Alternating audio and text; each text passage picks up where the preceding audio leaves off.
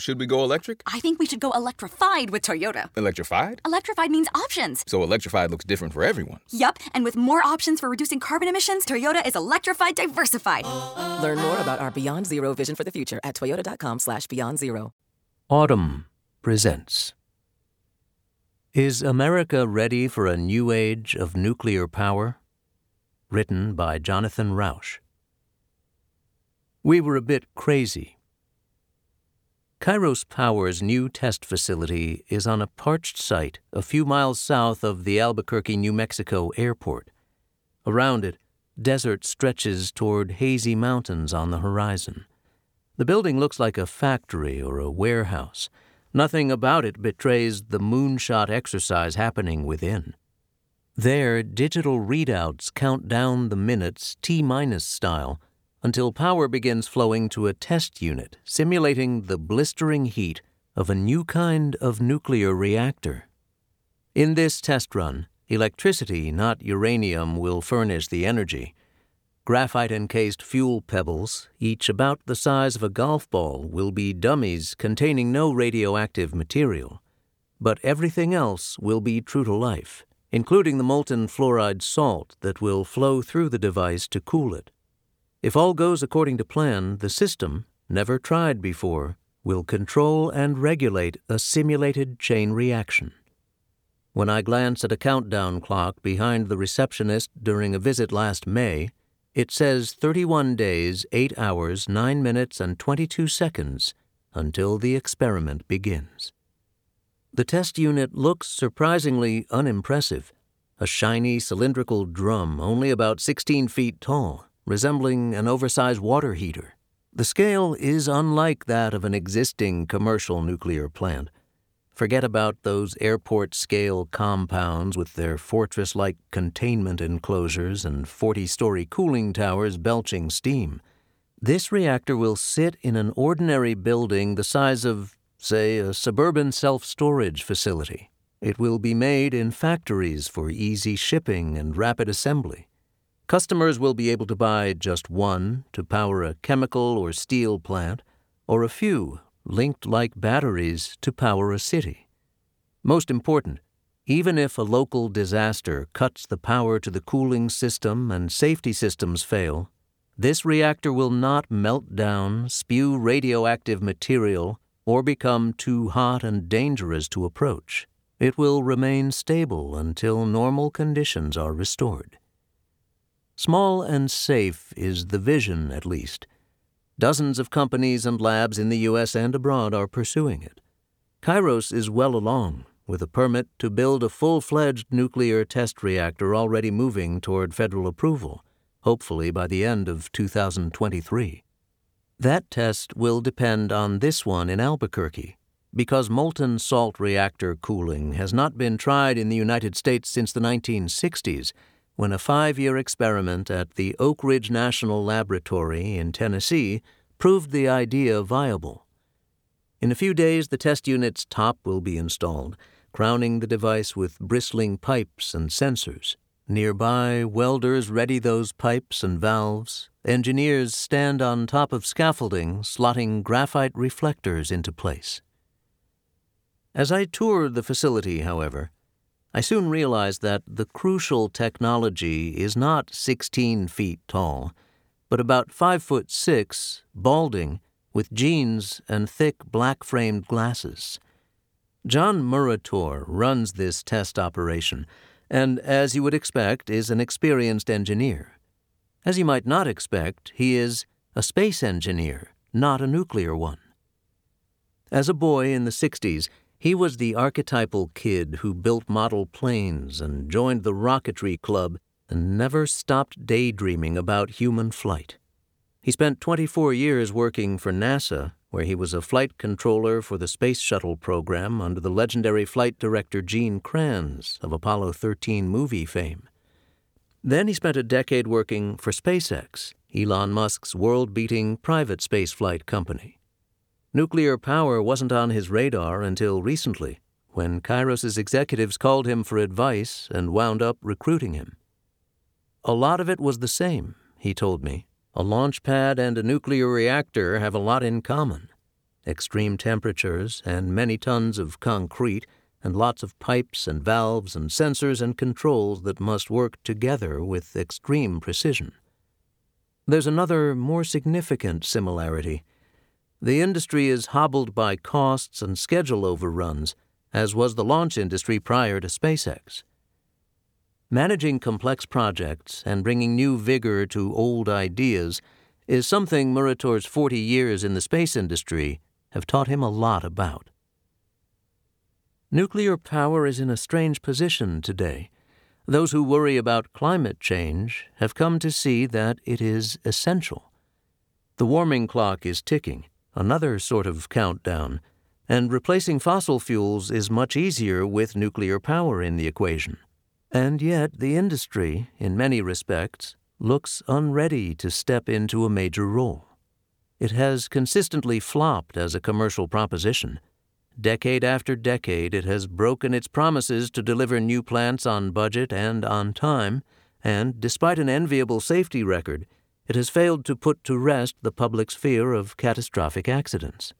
Many of the industry's best minds know they need a new approach, and soon. For inspiration, some have turned toward SpaceX, Tesla, and Apple. Yeah, we were a bit crazy to try to do this, Per Peterson, Kairos' co-founder and chief nuclear officer, told me when I asked about starting a company from scratch and setting out to make the nuclear industry agile and competitive. But I don't remember ever lacking the confidence that it was feasible for us to do what we wanted to do. The fate of the industry, and in some measure the planet, depends on whether he and like-minded entrepreneurs can finally keep their promises. Why can't you build us a nuclear plant? When I started reporting this article, I imagined it might be a diatribe against the environmental movement's resistance to nuclear power. For a generation or more, the United States has been fighting climate change and all the other ills that result from fossil fuels with one hand tied behind its back. Bruce Babbitt, a former Secretary of the Interior and Governor of Arizona, was on a presidential commission to evaluate nuclear power after the 3 Mile Island plant's partial meltdown in 1979, the U.S. industry's worst accident. Though no one died or was even injured, and the accident led to new protocols and training under which the plant's second intact reactor operated uneventfully until 2019, the accident hardened the public and environmentalists against nuclear energy. After that, as Babbitt told me, opposition in the environmental community was near unanimous. The position was no new nuclear plants, and we should phase out the existing nuclear base, which was the road the U.S. took. Today, legacy nuclear power supplies about 20% of American electricity, but the country has fired up only one new power reactor since 1996. From an environmental point of view, this seems like a perverse strategy, because nuclear power, as most people know, is carbon-free and is also, as fewer people realize, fantastically safe. Only the 1986 accident at Chernobyl in Ukraine has caused mass fatalities from radioactivity, and the plant there was subpar and mismanaged by Western standards. Excluding Chernobyl, the total number of deaths attributed to a radiation accident at a commercial nuclear power plant is 0 or 1, depending on your interpretation of Japan's 2011 Fukushima accident. The Fukushima evacuation certainly caused deaths. Japanese authorities have estimated that more than 2,000 people may have died from disruptions in services such as nursing care and from stress-related factors such as alcoholism and depression. Some experts now believe that the evacuation was far too large. Even so, Japan's decision to shut down its nuclear plants has been estimated to cause multiples of that death toll on account of the increased fossil fuel pollution that followed. The real challenge with giant nuclear plants like Fukushima and 3 Mile Island is not making them safe, but doing so at a reasonable price, which is the problem that companies like Kairos are trying to solve. But even people who feel scared of nuclear power do not dispute that fossil fuels are orders of magnitude more dangerous. One study published in 2021 estimated that air pollution from fossil fuels killed about 1 million people in 2017 alone. In fact, nuclear power's safety record to date is easily on par with the wind and solar industries, because wind turbines and rooftop panels create minor risks such as falls and fire. As for nuclear waste, it has turned out to be a surprisingly manageable problem, partly because there isn't much of it. All of the spent fuel the U.S. nuclear industry has ever created could be buried under a single football field to a depth of less than 10 yards, according to the Department of Energy. Unlike coal waste, which is of course spewed into the air we breathe, radioactive waste is stored in carefully monitored casks. And so environmentalists, I thought, were betraying the environment by stigmatizing nuclear power. But I had to revise my view. Even without green opposition, nuclear power as we knew it would have fizzled. Today's environmentalists are not the main obstacle to its wide adoption. To be sure, environmentalists do not love nuclear power. They much prefer solar and wind. But as Babbitt told me, they're all coming around. The attitudes in the environmental community are perceptibly changing. Although only a handful of the mainline environmental organizations are openly nuclear inclusive, for example, the Nature Conservancy, many quietly accept that nuclear power can be part of the climate solution, and perhaps a necessary part. Because solar and wind power are inherently intermittent, they require other energy sources to even out peaks and dips. Natural gas and coal can do that, but of course the goal is to retire them. Batteries can help, but are much too expensive to rely on at present, and mining, manufacturing, and disposing of them entail their own environmental harms. Also, nuclear power is the only efficient way to provide zero-carbon heat for high-temperature industrial processes such as steelmaking, which account for about a fifth of energy consumption. Perhaps most important, adding solar and wind capacity becomes more expensive and controversial as the most accessible land is used up. Nuclear energy's footprint is extremely small. Solar energy production uses dozens of times as much land per unit of energy produced. Wind uses much more land than that. According to congressional testimony by Armand Cohen of the Clean Air Task Force, meeting all of the eastern United States' energy needs might require 100,000 square miles of solar panels, an area greater than New England, or more than 800,000 square miles of onshore windmills, Alaska plus California, versus only a bit over 500 square miles of nuclear plants, the city of Phoenix, Arizona. Given the amount of real estate that solar and wind farms usurp, efforts to place them are running into entirely predictable local resistance, which will only increase as the easiest and cheapest sites are picked off. Finally, as low- and middle-income countries develop over the next several decades, they will almost double the world's demand for electricity. Total global energy consumption will rise by 30% by 2050, according to the International Energy Agency. Meeting this challenge while reducing carbon emissions will be much harder, if not impossible, without a nuclear assist. Recognizing as much, 3 consecutive administrations, Barack Obama's, Donald Trump's, and now Joe Biden's, have included next-generation nuclear power in their policy agenda. Both parties in Congress support federal R&D funding, which has run into the billions in the past few years. 2/3 of the states have told the Associated Press they want to include nuclear power in their green energy plans. Today, the topic of new nuclear is front of mind for all our member utilities, says Doug True, a senior vice president and the chief nuclear officer of the Nuclear Energy Institute, an industry trade group. We have states saying, "Why can't you build us a nuclear plant?" Thanks to those developments, The table is set for nuclear power in a way that has not been true for 2 generations. So what is the main problem for the nuclear power industry? In sum, the nuclear power industry. We got bogged down.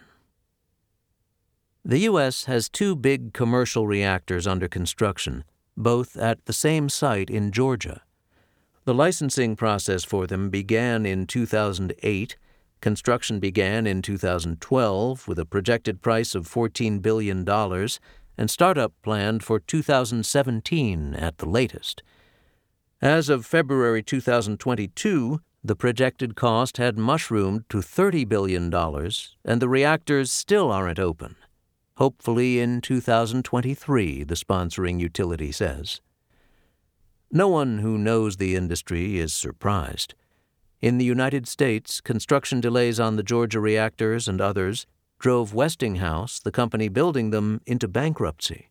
France started building a new reactor at its Flamanville plant in 2007, planning to open it in 5 years. As of this writing, it is still not ready. Britain approved a major plant in 2008 and probably won't turn it on until 2027, and the project is 50% over budget. Delays and cost overruns are so routine that they are simply assumed. Nuclear as it exists today, Mike Laufer, a co-founder and the CEO of Kairos Power, told me, is clean, it's reliable, it's safe, but it's not affordable, at least when it comes to building new plants. And this is what's holding nuclear back from a much bigger role in fighting climate change. Industry veterans recall the 1950s and 60s as a time of new ideas and experimentation in nuclear power. For scientists and engineers, the atom had the same kind of romantic, adventurous appeal as the space program. In 1968, a company called General Atomics got a license to build a gas-cooled reactor in Colorado, a new design and potentially the start of a new era. Instead, it proved to be the industry's last stab at fundamental innovation. Thanks to incremental upgrades, today's legacy nuclear plants cost almost 40% less to run than they did in 2012, according to the Nuclear Energy Institute. But if you had fallen asleep in the 70s and awakened today, you would recognize the basic nuclear power model as the same, both technologically and as a business proposition. In particular, you would see the same gigantic plants and staggering building costs. In the 1970s, the industry stopped pursuing alternatives to using water to cool the hot nuclear core and transfer heat to steam turbines generating electricity. Water worked fine, but it had to be held under extreme pressure to stay fluid at fission temperatures, and if it boiled off, meltdowns were an inherent risk. Accidents could be reliably prevented, but only by building in elaborate safety measures, all of which necessitated costly engineering and heavy regulatory oversight. One executive likens constructing this style of plant to building a pyramid point down. You could do it, but only with some heroic engineering.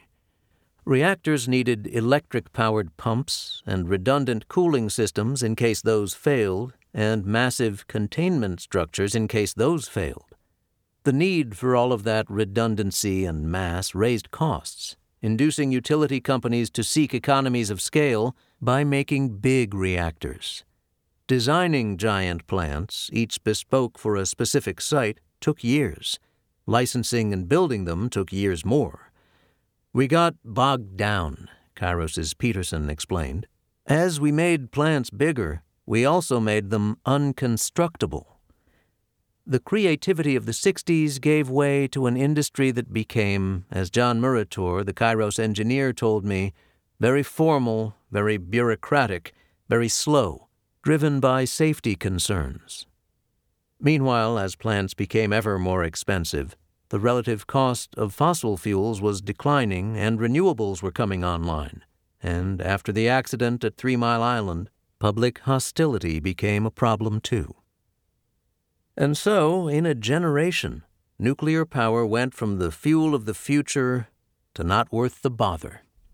Supply chains withered, talented engineers and executives sought greener pastures. The United States, once the industry's world leader, became an also-ran. Today, as Peterson said, we find ourselves mired in this world where all you can get are light water reactors, and they're challenging and expensive to build, and we don't have good alternatives. Breaking out of that set of problems is one of the critical things we need to do today.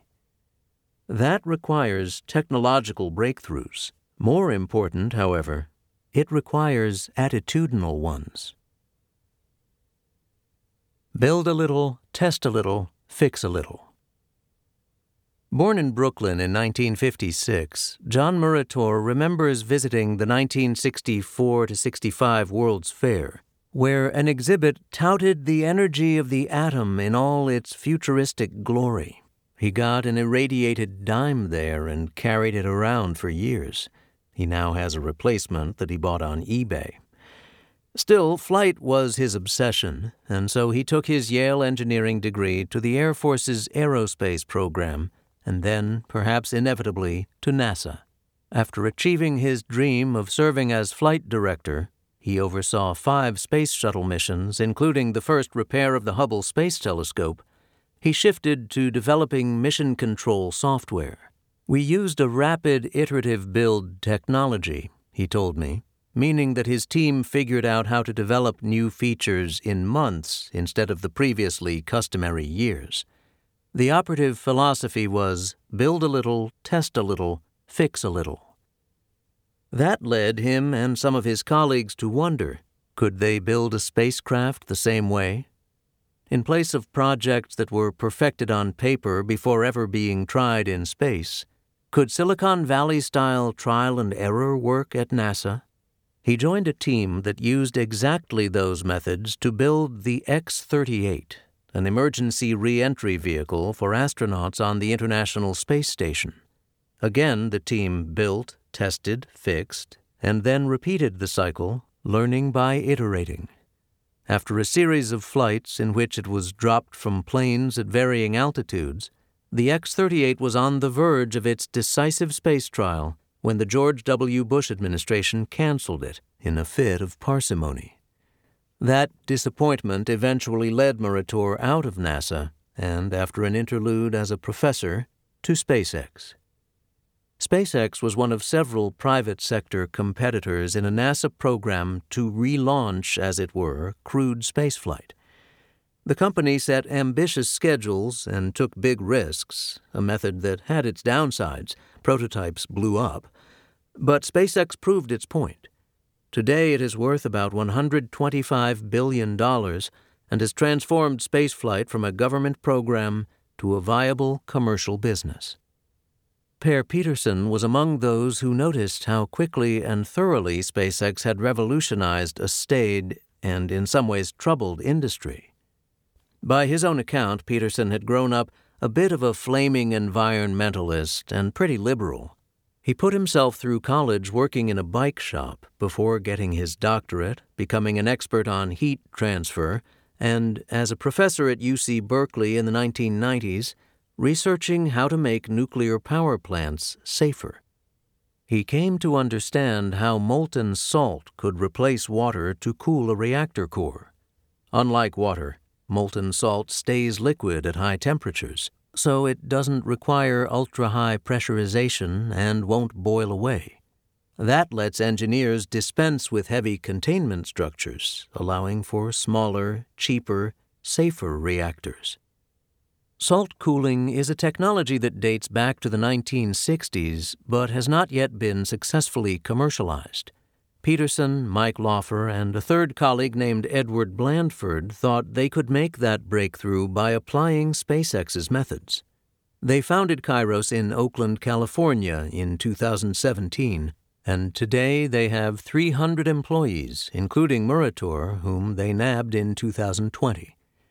At the Kairos Test Center in Albuquerque, Murator showed me an on-site machine shop run by another SpaceX veteran, where engineers can fabricate parts in a matter of hours and then walk them over to the test unit to see how they perform and then refine and rework them.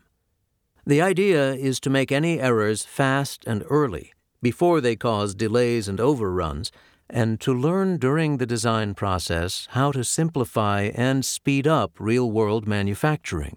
Build a little, test a little, fix a little. What happens when you go smaller?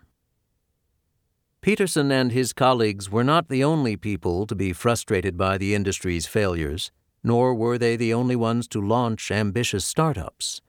Jose Reyes, for instance, the Manhattan-born child of a Honduran father and a Dominican mother, was attracted to nuclear power in the go-go years of the 1970s, before 3 Mile Island and ballooning costs kneecapped the industry.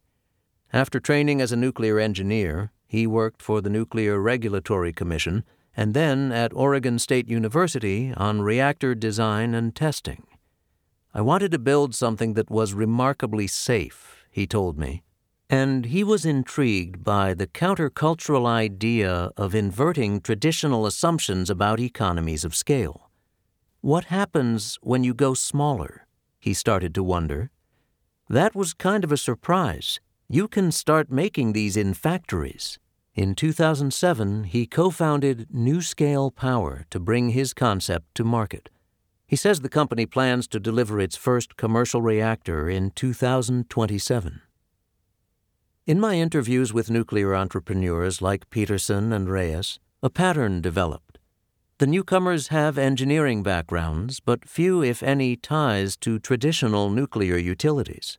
They think that climate change is a dire problem, that nuclear power can ameliorate it, and that time is short.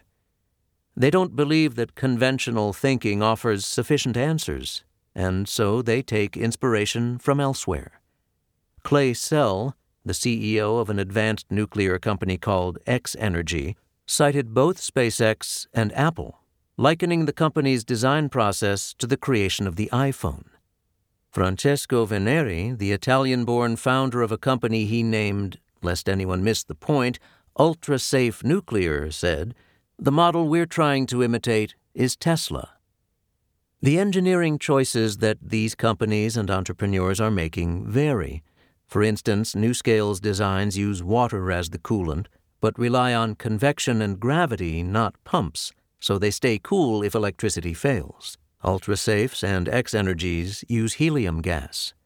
TerraPower, another competitor, recently launched its own test of salt cooling, but using a different kind of salt from Kairos. What these diverse efforts share philosophically, though, is much more important than their technological differences. They seek to invert the industry's lethargic, scale-driven business model. They think of themselves as building airplanes instead of airports, that is, as shifting the industry paradigm to mass production. NuScale thinks it could sell 3 modular reactors a month. UltraSafe hopes to start with 10 a year. They all believe they can make nuclear fission inherently safe and, crucially, win the public's confidence. Today, Kairos, NuScale, UltraSafe, and X Energy all say they can deploy advanced commercial reactors before the decade is out. The space is now rife with contenders. Third Way has identified nearly 150 companies and national labs around the world that are working on small, advanced nuclear reactors. The needed technologies are here. The goal is defined. So, we're back to the same old question.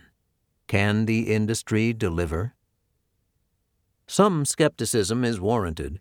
Even if the innovators can eventually crack the code of affordable mass production, their version 1.0 products won't be cheap. To get launched, they will need risk-friendly investors and customers, as well as backing from Congress, the Energy Department, and government labs, not unlike the NASA incentives that propelled SpaceX. Perhaps the single biggest challenge, and one SpaceX did not face, is to modernize the slow-moving federal regulatory apparatus, which was built in our parents' and grandparents' era, when schedules were relaxed and cost overruns were fobbed off on utility customers. Still, I came away from my conversations about the industry convinced that today presents the best opportunity in 2 generations for reinvention to take hold. the perception that the fight against runaway global warming could be lost within the next 20 years is a powerful motivator. So too is the realization that continued global reliance on oil and gas is a boon to democracy's adversaries, most notably Russia. And if the United States fails to develop a competitive nuclear industry, our rivals will be happy to fill the gap.